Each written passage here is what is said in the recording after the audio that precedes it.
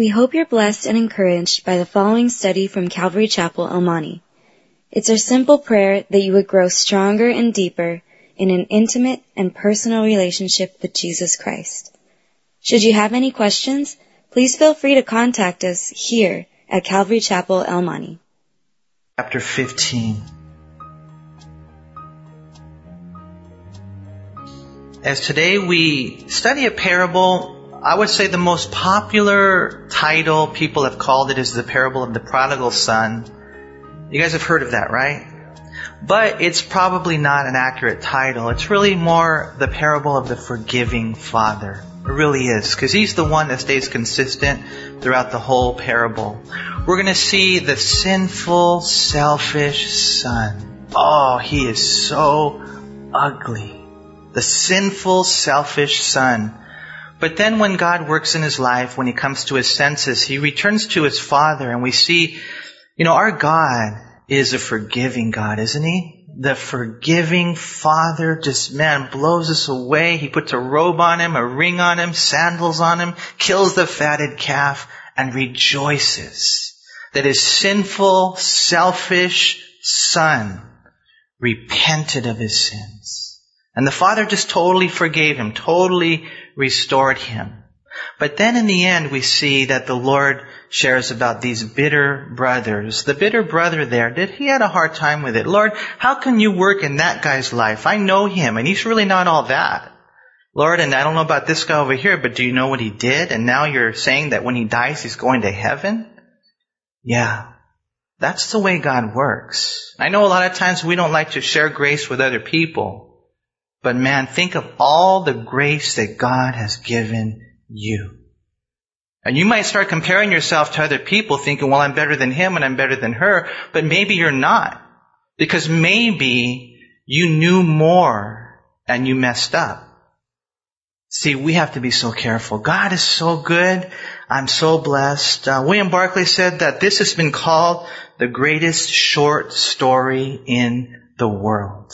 And I think it's true, because there's so much here that's just so beautiful. Look what we read first of all in verse 11, Luke 15. It says, Then he said, a certain man had 2 sons.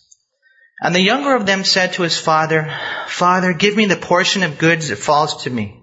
And so he divided to them his livelihood. And not many days after, the younger son gathered all together, journeyed to a far country, and there wasted his possessions with prodigal living. Now remember the context here in Luke chapter 15. If you go back to verse 1 and 2, you see that there were tax collectors and sinners that were drawing near to Jesus. And so the Pharisees in verse 2, it says, and the scribes, they complained, and they said, this man receives sinners and eats with them. And they were having a hard time with that. They really were. And so the Lord told 3 parables. He says, let me tell you a story of the lost sheep, the lost coin, and then the lost son. Now the lost sheep and the lost coin, they emphasize God's sovereignty and salvation in that the Father, the shepherd, God, he goes looking for the lost. And there ain't no one that's going to get saved if God's not in it. I don't care how great of an evangelist you are. I don't care, even in all reality, how many hours you pray. If God's not in it, it's got to be God's timing, then it's not going to happen. And that's why, the shepherd, he goes after the sheep who wanders away in its foolishness. He finds the sheep. Because that sheep would have never come home unless the shepherd found it, right? And that coin that's lost in the woman's carelessness, you know what? She finds the coin. It would have never come back unless, it had been found by God. And so it's kind of cool. The first 2 parables emphasize God's work in salvation. And maybe that might encourage you, because I know there's a lot of you here. You have children that don't know the Lord. You have parents that don't know the Lord. And you have friends and family members that don't know the Lord. Just continue to pray. Continue to love them. Continue to be an example to them. And remember that in God's timing, He's the one that's going to go get them, And so there's that sovereignty of God emphasized in the first 2 parables. But then it's not just the sovereignty of God. We're not like ultra Calvinists, It's also the responsibility of man. that they have to make a choice, whether or not they're going to follow the Lord. And that's a decision that they need to come to. And in looking at these parables right here, the Lord is trying to minister to the tax collectors and the sinners and the Pharisees and scribes. They have a hard time with it. And so the Lord basically says, you guys, you religious leaders, you're off. You're off. You are off. You are off. Let me tell you how God is. Let me show you how God is. And so he shares these parables. This one right here is so awesome, The first one began, we see, with 100 sheep. Then there's 10 coins. Now there's 2 sons. One of these sons, we see, was a selfish, sinful son, demanding his portion of the inheritance, demeaning his dad, not willing to wait until his father passes. His father has this, vast farm, agricultural resources, and the father says, I kind of can't wait. The son says, I kind of can't wait until you die. Can you give me my share of the inheritance now? And surprisingly, we see right here that the father does. Look what it says in verse 12. The younger of them said to his father, Father, give me the portion of goods that falls to me. And so he did. He divided to them his livelihood. This meant all that he had. The word livelihood is used in Mark 12:44, where it says, For they all put in out of their abundance, but she out of her poverty put in all that she had, her whole livelihood. The Greek word right here is bios. It's translated life or living. And it's used in John 3:17 of goods and possessions. And so what we see is this living is in the sense of the sum total of one's possessions, that by which life is sustained. You guys remember biology? You guys like that subject, biology? It was kind of interesting, huh? Life. The Father, He gave them His livelihood. It was His bios. It was everything. And 2/3 would go to the older son, 1/3 would go to the younger son, and then boom, what ends up happening? He takes off. He gives them everything. It's interesting, man. This guy right here, this younger son, was like a lot of people nowadays. Especially in America, we live in the materialistic society, right? I remember even before I was a Christian, people would tell me, and I know this sounds so ugly, because some of you were even more noble than that prior to becoming a Christian. But I said, I'm majoring in money. That's what I said when I was in college, man. I just want to make some money because I like money and I like the things that money can buy, right? And that's where this young man was. Warren Wiersbe said this, we are always heading for trouble whenever we value things more than people, pleasure more than duty, and distant scenes more than blessings right at home. You see, the father gave everything. Why? Because the son wanted everything. He was a selfish, sinful son. That's who he was. We find right here that he goes and it says right here, look again in verse 13, and not many days after, the younger son gathered all together. And that probably means that he cashed out. He cashed out. 1/3 of everything is gone. And he cashes out. What does he do? He journeys to a far country, and there he wastes his possessions in what's called prodigal living. The Greek word for wasted, it means to scatter. It means to disperse. Have you guys ever noticed that? You're like, oh, cool. I got my tax refund, $6,000, $3,000, $5,000, and then it's kind of gone like that. Has that ever happened to you? It doesn't take long, huh? It just gets scattered all over the place. You eat out a few times, you buy a little bit of clothes, maybe go on a vacation, boom, next thing you know, it's just gone. That's what ends up happening. Sometimes we use the word prodigal in describing a person who has drifted away or fallen away from the Lord, but it really means someone who spends money freely, recklessly, and wastefully. And just as a quick side note, maybe some of you are prodigals because you are not good stewards with the finances God's given to you. That's what a prodigal is. It's just someone who wastes money. Here's this guy, he gets the inheritance. He goes away and he just spends it on everything. Wild living, parties, prostitutes, drinking, drugs, and the like. And so what ends up happening in verse 14? But when he had spent all, there arose a severe famine in that land, and he began to be in want. Then he went and joined himself to a citizen of that country, and he sent him into his fields to feed swine. And he would gladly have filled his stomach with the pods that the swine ate, and no one gave him anything. The sinful, selfish son, he spent it all. He lost it all. And it just happened to be when a famine swept the land. It wasn't just a recession, it was a big-time depression. He couldn't find work anywhere. And the guy who at one time had everything suddenly had nothing. We read right here that he began to be in want in verse 14. He was in want. When I read that right there, don't you think of Psalm 23 verse 1? The Lord is my shepherd and I shall not want. You see, when the Lord is your shepherd, you know what? You're not going to be in a situation like this. You will have everything you need when the Lord is your shepherd. Not everything you want. Not all your greeds, but all your needs. This guy right here was living his own life. The Lord was not his shepherd. And so he began to be in need. He literally, this is what it means, he began to starve. You know, things got so bad that he went and joined himself. It says right here, to a citizen of that country. And it sounds weird, huh? Joined himself. Joined himself. What does that mean? Well, in the Greek language, it means that he forced himself upon one of the citizens of that country who was unwilling to hire him and only took him after persistent entreaty. Now, I don't know if that means he threatened him, like, you better hire me or I'm going to beat you up or something, you know? All I know is that, man, this guy was desperate. He was starving. He was totally at rock bottom. At least he was almost there.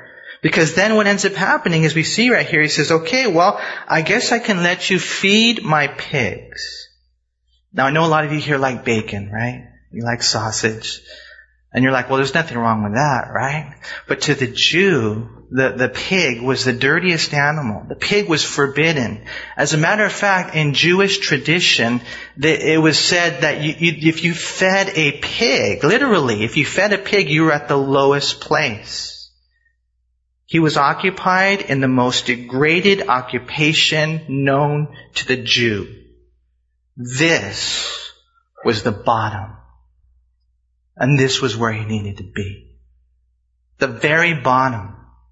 You know, and it's hard. It's really difficult, to be honest with you, to see people go there. You know, and if we're walking by, we want to help them, huh? And it's hard to really find that balance. You know, one of the things that I find interesting, look again in verse 16, and he would gladly have filled his stomach with the pods that the swine ate, and no one gave him anything. And I read this in a whole bunch of different translations, you know, probably like 7 different translations, and they all said the same thing. And no one gave him anything. No one gave him anything. No one gave him anything. And I was thinking, Lord, sometimes it's got to be that way, huh? You know, because we give sometimes when we shouldn't give. And we get in the way of what God wants to do. You know, God's not going to let anybody die until it's their time. He's not. And you know, we need to pray, and sometimes we need to give, and sometimes we need to help people. But sometimes we need to stop getting in the way. Because this guy right here needed to be in a place where he could get saved. It's more important. His salvation was more important. You see, this sinful, selfish son, he was demanding from his father. He demeaned his father. He said, you know what? I don't care if you live or die. Just give me my money. And so the father obliged. He gave it to him. And as he gave it to him, he, was praying, Lord, let my son learn. And his son went out and his son learned the hard way. And there he is feeding the pigs. He got so hungry that he would have gladly eaten what the pigs were eating. And these were pods from the carob trees. They were bean-like in nature, and they were commonly used for fattening pigs. Again, although they were also used by very, very, very poor people, here's the thing. The rabbis considered this to be the equivalent of being in the direst of needs. You see, this wasn't cool for him. It wasn't kosher. This guy had hit rock bottom. Warren Wiersbe said the prodigal learned the hard way that you cannot enjoy the things money can buy if you ignore the things that money can't buy. And the Lord was trying to teach him a lesson. No one gave him anything. It was all part of God's plan. So look what happens. In verse 17 it says, when he came to himself, he said, how many of my father's hired servants have bread enough and to spare, and I perish with hunger? I will arise and go to my father and say to him, Father, I have sinned against heaven and before you, and I am no longer worthy to be called your son. Make me like one of your hired servants. By the grace of God, we read those words there in verse 17, where it says that he came to himself. You know, most other translations, they just say he came to his senses, And sometimes people just don't realize that there's something better. They don't realize that. For a long time, this son thought that the selfish, sinful path was the path to prosperity. The sex, the drugs, the rock and roll, where I can live my own life and do my own thing. He thought that this was going to bring joy for his journey, that this was the street to success. Or maybe he just never thought. I know that that's where I was. Before I was a Christian, I was on this road and I was on a highway to hell. And I liked that song by AC/DC. I did. But the thing is that I just really never thought about it. Okay, Manny, where will this road lead you? Where will you end up? In all honesty. If we buy into the mentality of the world, then, your marriage won't last. Your marriage will not last if you follow the flow of the world. Why? Because the world does not value marriage. So what's that going to do to your kids when, you're not there for them anymore? Why? Because you got a divorce. If you go with the flow of the world, you're going to buy into the American dream. And you're going to think that you can find love through sex. And every time you have sex before you get married, it's like tape coming together, tearing apart, coming together. And that tape has a certain bonding to it. And the more you put tape on different things all over the place, that bonding weakens. Before you know it, that tape's not even sticky anymore. And there you are, and you've had all these sexual adventures before you've been married. And then when you get married, you can't bond with your spouse because you knew better and you did it anyways. All I'm saying is that, God's way to raise our children in the ways of the Lord and to realize, what the Bible teaches about life, it really is the best way. We have to think, where will I end up if I stay on this street that I'm on? This guy, I don't know. Maybe he never thought, but then thank God one day, man, he came to his senses. It's like the light flipped on, He came to himself and he realized that God has a better life for me. That God really does. There really is something better. The day came and he comes to his senses, and I love the way that he thinks of his father. And he realized, there was a better life over there. He said this, even the hired servants have bread, extra bread, and here I am literally starving to death. And it was more than a realization that there was something better. however, the more important revelation that we see here in this awakening is notice what he said and what he did. He said there, notice again in verse 18, I will arise and go to my father and will say to him, Father, I have sinned.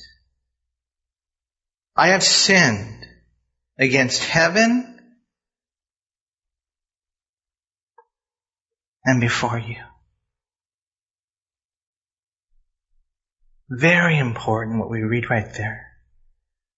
He said, I will arise, return to my father, and tell him what I've done. I have sinned. And that's important. Don't just kind of gloss over that. It's important. Those very words are important. It wasn't just a wrong done to himself or others. It was a wrong against God. And that's very important. He didn't just regret a situation. He returned to God and returned to his Father, willing to accept the fact that due to his sin, he was not to be a son. And that's really where the repentant sinner needs to be. These are signs of true repentance. Not that God owes him restoration. Not that God owes him forgiveness. Because a lot of people think that, God owes me. God doesn't owe you anything. God is good, God is loving, God is gracious, God is forgiving. Thank God for who He is. But He said, I'm going to show compassion on those whom I will show compassion. But if the individual does not come to his senses, if the individual does not repent and say, I have sinned, there is a God, and I have violated His holy standards, then he will not experience the forgiveness that God has to offer. The Greek word for sin is the primary verb in the New Testament used for sin. It's found 50 times, and the underlying sense of it is missing the mark. Missing the mark that God has established as a standard for His people to follow. Do you guys know there's a mark? Do you realize that? And it's not a mark that you make. It's a mark that God has established. And we need to ask God for that grace to hit that mark. And if we don't, we need to ask Him for the grace to be forgiven when we miss that mark. But to say that I have sinned is so important for us. Not everyone who uses these words is necessarily repentant. We know that Pharaoh said, I have sinned. Was he sincere? No. We know that Achan said, I have sinned. Was he sincere? No. We know that even Judas said, I have sinned. Was he sincere? No. But David did. We can relate a lot with David, can't you? Because he messed up, but he loved the Lord. And God, He doesn't see the superficial conduct of people. He sees the heart. And when you got a heart like David, you're going to stumble. But you repent. And you mean it. God, I have sinned. And He had to do it when he fell with Bathsheba, and He had to do it again when He numbered the people. 2 major sins. And when you look at that, you realize that that's what God is asking. You see, the selfish, sinful son, he came to his senses. And so look what happens. In verse 20 it says, he arose and came to his father. But when he was still a great way off, his father saw him and had compassion and ran and fell on his neck and kissed him. And the son said to him, Father, I have sinned against heaven and in your sight, and am no longer worthy to be called your son. But the father said to his servants, bring out the best robe and put it on him, and put a ring on his hand and sandals on his feet. And bring the fatted calf here and kill it, and let us eat and be merry. For this my son was dead and is alive again. He was lost and is found. And they began to be merry. The selfish, sinful son comes to his senses, and so he heads home to where he belongs. He heads home to his father. Now he's still a great way off, the Bible says, but close enough for his father to see him. And when he does, the Bible says that the father had compassion. He had compassion on him. It's a reference to sympathetic pity for the suffering of others. You know, and aren't you grateful that God is a compassionate God? He really is, you know. William Cowper said, man may dismiss compassion from his heart, but God never will. Make sure the next time that you see that person over there, they're a sinner, that you try to see them through the lenses of the Lord. And you're going to find that compassion will stir up more often than not. Compassion runs through the veins of God's reign. So what does the Father do to the selfish, sinful Son? He runs to him. He runs to him.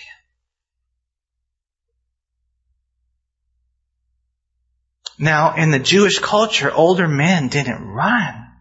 It was considered undignified. And some of you here, if I saw you run, it'd probably look that way now. But to the Jewish culture, that's just the bottom line.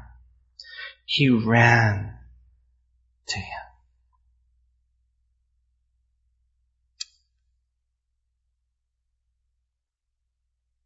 That's how God is. He's just waiting for the selfish, sinful Son to repent, to come to his senses and to say very simply, I have sinned. I have done life according to my own standards. And I've neglected the fact that there's a God who has his standards of righteousness, which, by the way, are for my own good. I've been demanding of you. I've been demeaning to you. But I'm coming home. And the Father, he runs to him. Now, some people say that he ran to him because he loved him. And if I had to guess, I would say that's probably why, you know. But there are others who also teach that the reason the Father ran to him is because according to the law, he should have been stoned. He should have been stoned to death. Deuteronomy 21. And who knows, and I don't know for sure, but maybe if the other brother got to him first, or maybe there was talk, if this guy ever comes back, you know what, we're going to stone him to death. Look what he's done with my father's property, with the prostitutes and the parties. According to the law, there should have been a funeral, not a feast. Some people say the Father ran to him to protect him from that. All I know is that there's a whole message of grace right here. He ran to him. He embraces him. It says he falls on him. And he kisses him. And in the Greek word, there's different words for kiss. This one right here means that he was kissing him over and over and over again.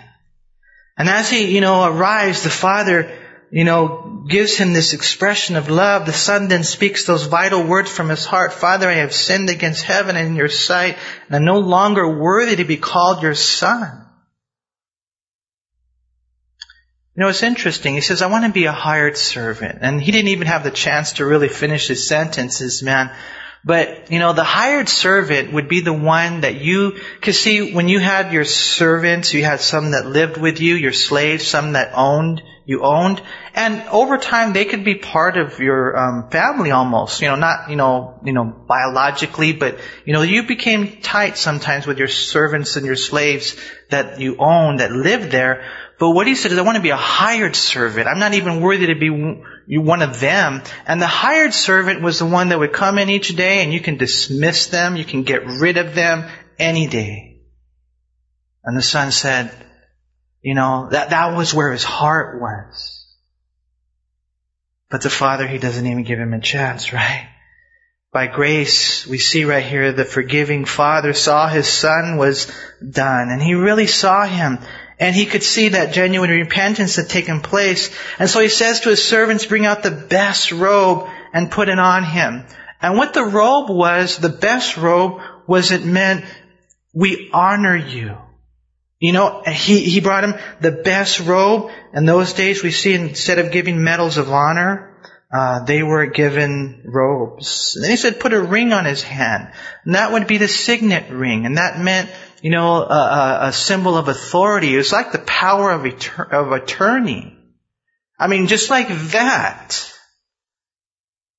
So much grace is given to the Son that, man, the moment he returns, God honors him. God restores him to that place of authority. And then he puts sandals on his feet. Go get him some sandals. And in those days, only the free people wore sandals. Only the free people. Not the slaves. And what he did is he just totally blew him away with the grace. And then he said, let's kill the fatted calf. The fatted calf was the one that they would prepare for the height of hospitality, just in case, you know, an honorable guest comes. You know, and it was like, man, total celebration. As a matter of fact, it's interesting, when they're making merry, later when the son comes, the other son, and they're dancing. Do you guys know that in the Greek language, the word for dancing there is they're in the lawn. They're literally in the lawn, and they're all in the circle. You guys ever seen the Jews dance? They're out there. It's just a huge celebration. You see, and that's God's heart. What we find is that the God that we serve is a God of compassion, a God of restoration, a God infinitely unparalleled, abounding, and astounding, a God of amazing grace. The sinful, selfish son essentially said to his father, give me what you have. I don't care if you die. And the father responded by saying, I'll give you the best that I have because I want you to live. You know, one man said it well. He said, God has a big eraser. You know, the devil will come and he'll tell you, you know what, don't even bother. Give up. You can't be a Christian. It's called condemnation. And he says, go away. But God says, listen, I want to give you conviction. I want to draw you to me. I want you to know that if you come back, I will never ever send you away. I will honor you. I will restore you. And I will set you free. See, that's what happens when we come back to the Lord. God's a God of compassion. Psalm 86:15. But you, O Lord, are a God full of compassion and gracious, long-suffering, abounding in mercy and truth. I like Micah 7:19. It says, He will again have compassion on us and will subdue our iniquities. You will cast all our sins into the depths of the sea. Matthew 9:36 says this about Jesus, that when he saw the multitudes, he was moved with compassion for them because they were weary and scattered like sheep having no shepherd. You know, yesterday I went to go visit someone who's incarcerated. And this someone has done things. You know, and you know, even in us ministering to this individual, you know, things are happening. And you know, part of you says, man, you know, I'll just kind of, you know, leave him to the Lord. And then the Lord says, but what about the compassion? You know, and you continue to reach out to them. You're moved by it. And then you look into their eyes and then you see them. You know, and that's the heart that we have to have. Why? Because that's the heart that God has. Because when that sinner and that selfish, sinful son repents and returns to the Father, He will forgive them. He'll restore them and honor them and set them free. And not only that, He will celebrate.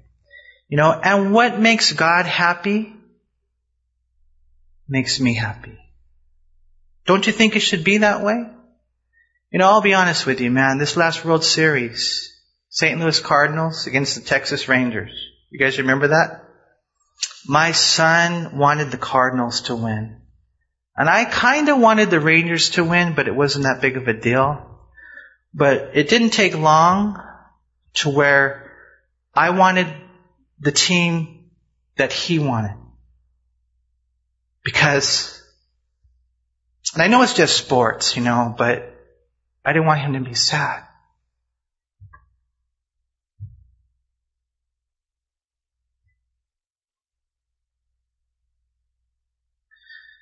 And in God's kingdom, you got to know that the thing that makes him most happy is when we seek and save the lost. The sinners. We meet and eat with them. Reach out to them.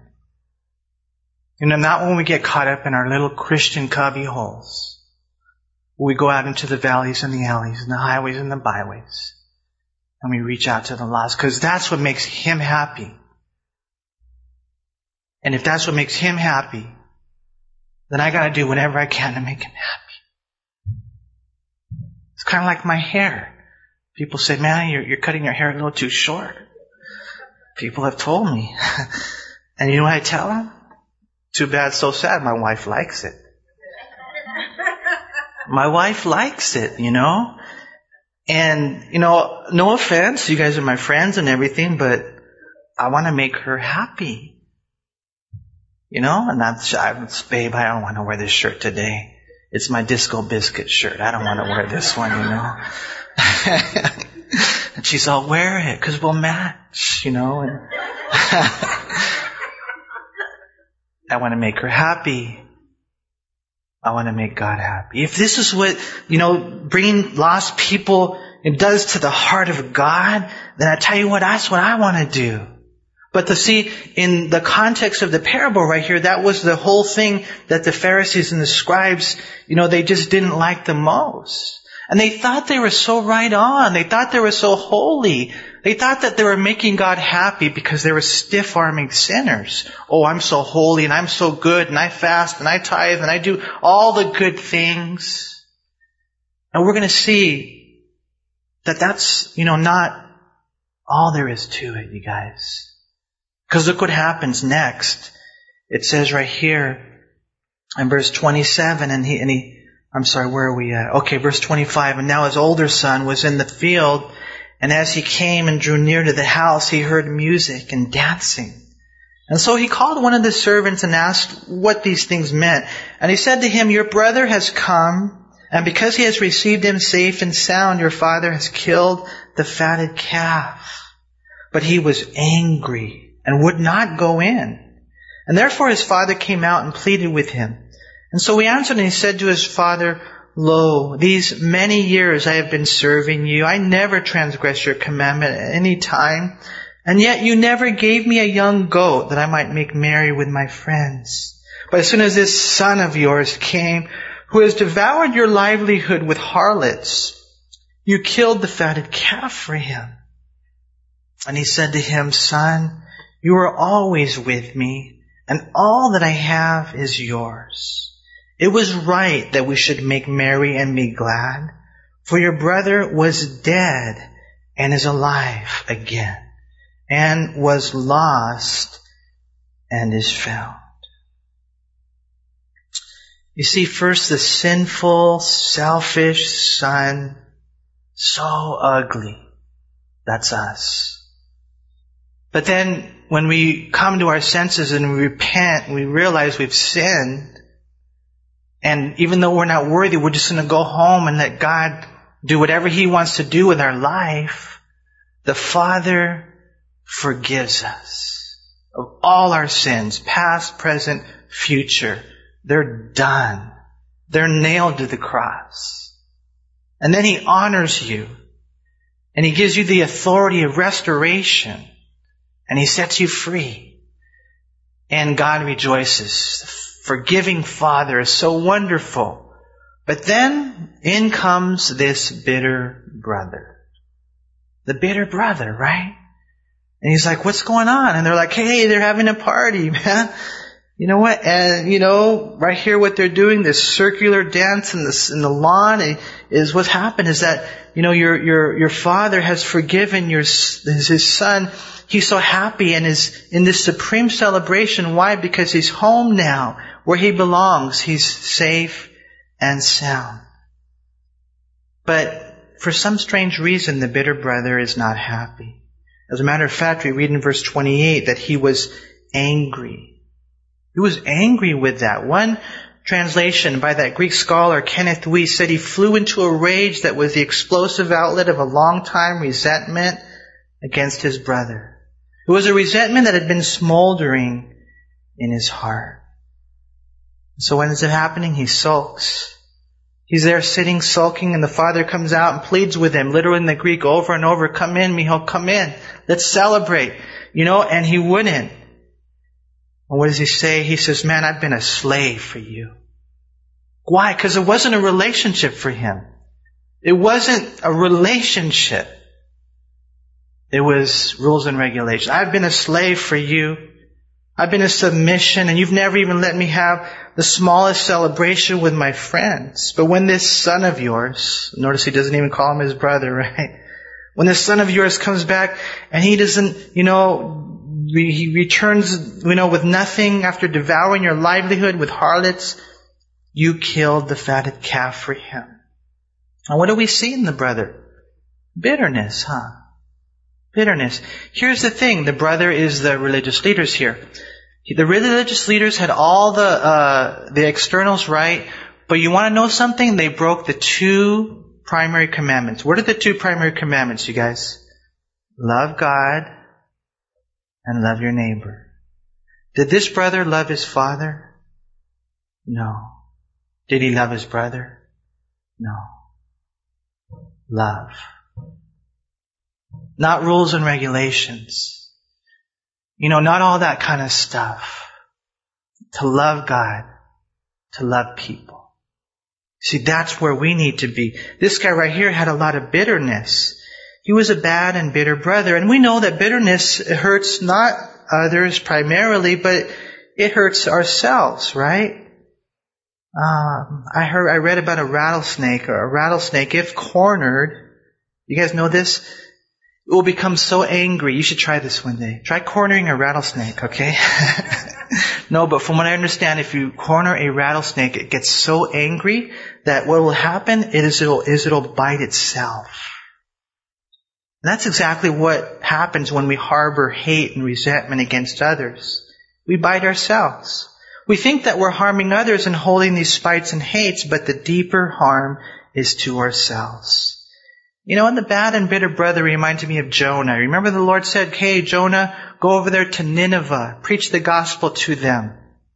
Maybe there's somebody in your life, and I know this sounds weird, but I gotta say it, that you just hope they go to hell. Maybe you feel that way about the president. Maybe you feel that way about somebody. You're like, you know what? I hope they rot.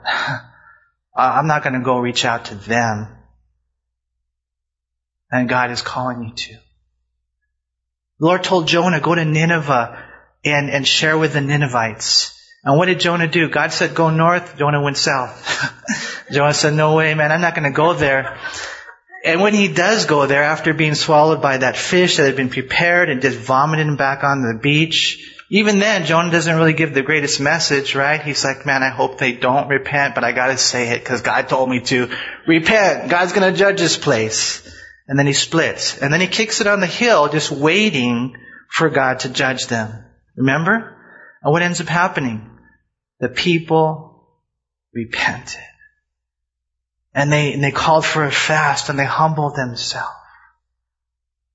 And so there's Jonah. And you know how it is when you're in the sun, you need some shade. And so Jonah's out there and he's, oh man, I knew it. I knew that God was going to show him mercy. I just can't stand this. And so he's sitting there under the shade. What ends up happening? Then the little tree, it withers away and he has no shade and he's all bummed about it. And then the Lord begins to minister to Jonah. He says, Jonah, I don't get it. You're more concerned about this plant than you are the people. I want to show them mercy. Because there's people right here, they don't know their right hand from their left. And I think that we need to have that heart as well. We need to know that God, He'll forgive them. And I don't even want to say this because I don't know. He'll forgive the molester. He'll forgive the murderer. He'll forgive anybody. Well, Lord, not them, Lord. He'll forgive you of all your sins. I don't care what it is. And they're all unique. See, that's what we see here. The Father comes out, and it's to me, do you guys strip out on this? How He's so gentle to the brother? He's so gentle to him in verse 31. Son, you are always with me, and all that I have is yours. It was right that we should make merry and be glad. For your brother was dead and is alive again, was lost and is found. Here the Father does, number one, clarification. I know you've always been with me. Everything I have is yours. Don't forget. Then there's a declaration. Listen, this is not a matter of his right or your right, but just what's right in God's sight. And number three, the explanation. Lost has been found. Your dead brother now lives. And if you don't celebrate, you're wrong. How about you, guys? How about me? Do I have a hard time when God blesses my brother? Some people do. Do I have a hard time when God forgives the fallen? May it not be so. I pray that we would realize who and how God is by reading this parable today. And that if you're drifted, or if you maybe don't know the Lord, or you're backslidden, that you would repent and return to God. And that today we would be able to rejoice in our Father's amazing, amazing forgiveness. Oh, we thank you so much for, Lord, who you are. Lord, we see you're totally different than any other God that, these false religions proclaim to have. You're a creator that's compassionate. You're a Father that's forgiving. You're one who sees your people as lost, but then you find them. You're one who sees your people and we die. And I just can't imagine, and I know some people here can, what it would be to have one of their children die. That's how you feel. But then when they come back, when they're alive again, you rejoice. Of course, it makes perfect sense to have found a son that was lost. And to now have a son that was dead, alive again, Lord. And so I pray we would know this is your heart. This is why you came. This is why you died.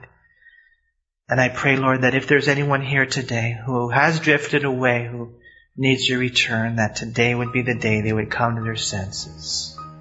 We love you, Lord. We thank you. And we pray now that as we partake of communion together, Lord, that you would just bless this time as we worship you, as we celebrate the cross.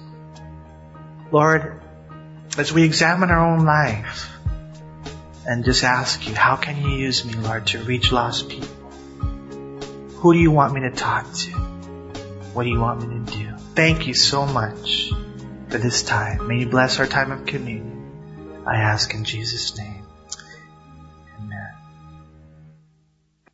We hope you were encouraged by this study. If you have any questions, please call us at Calvary Chapel El Monte at area code 626-454-3414. Remember that Jesus loves you.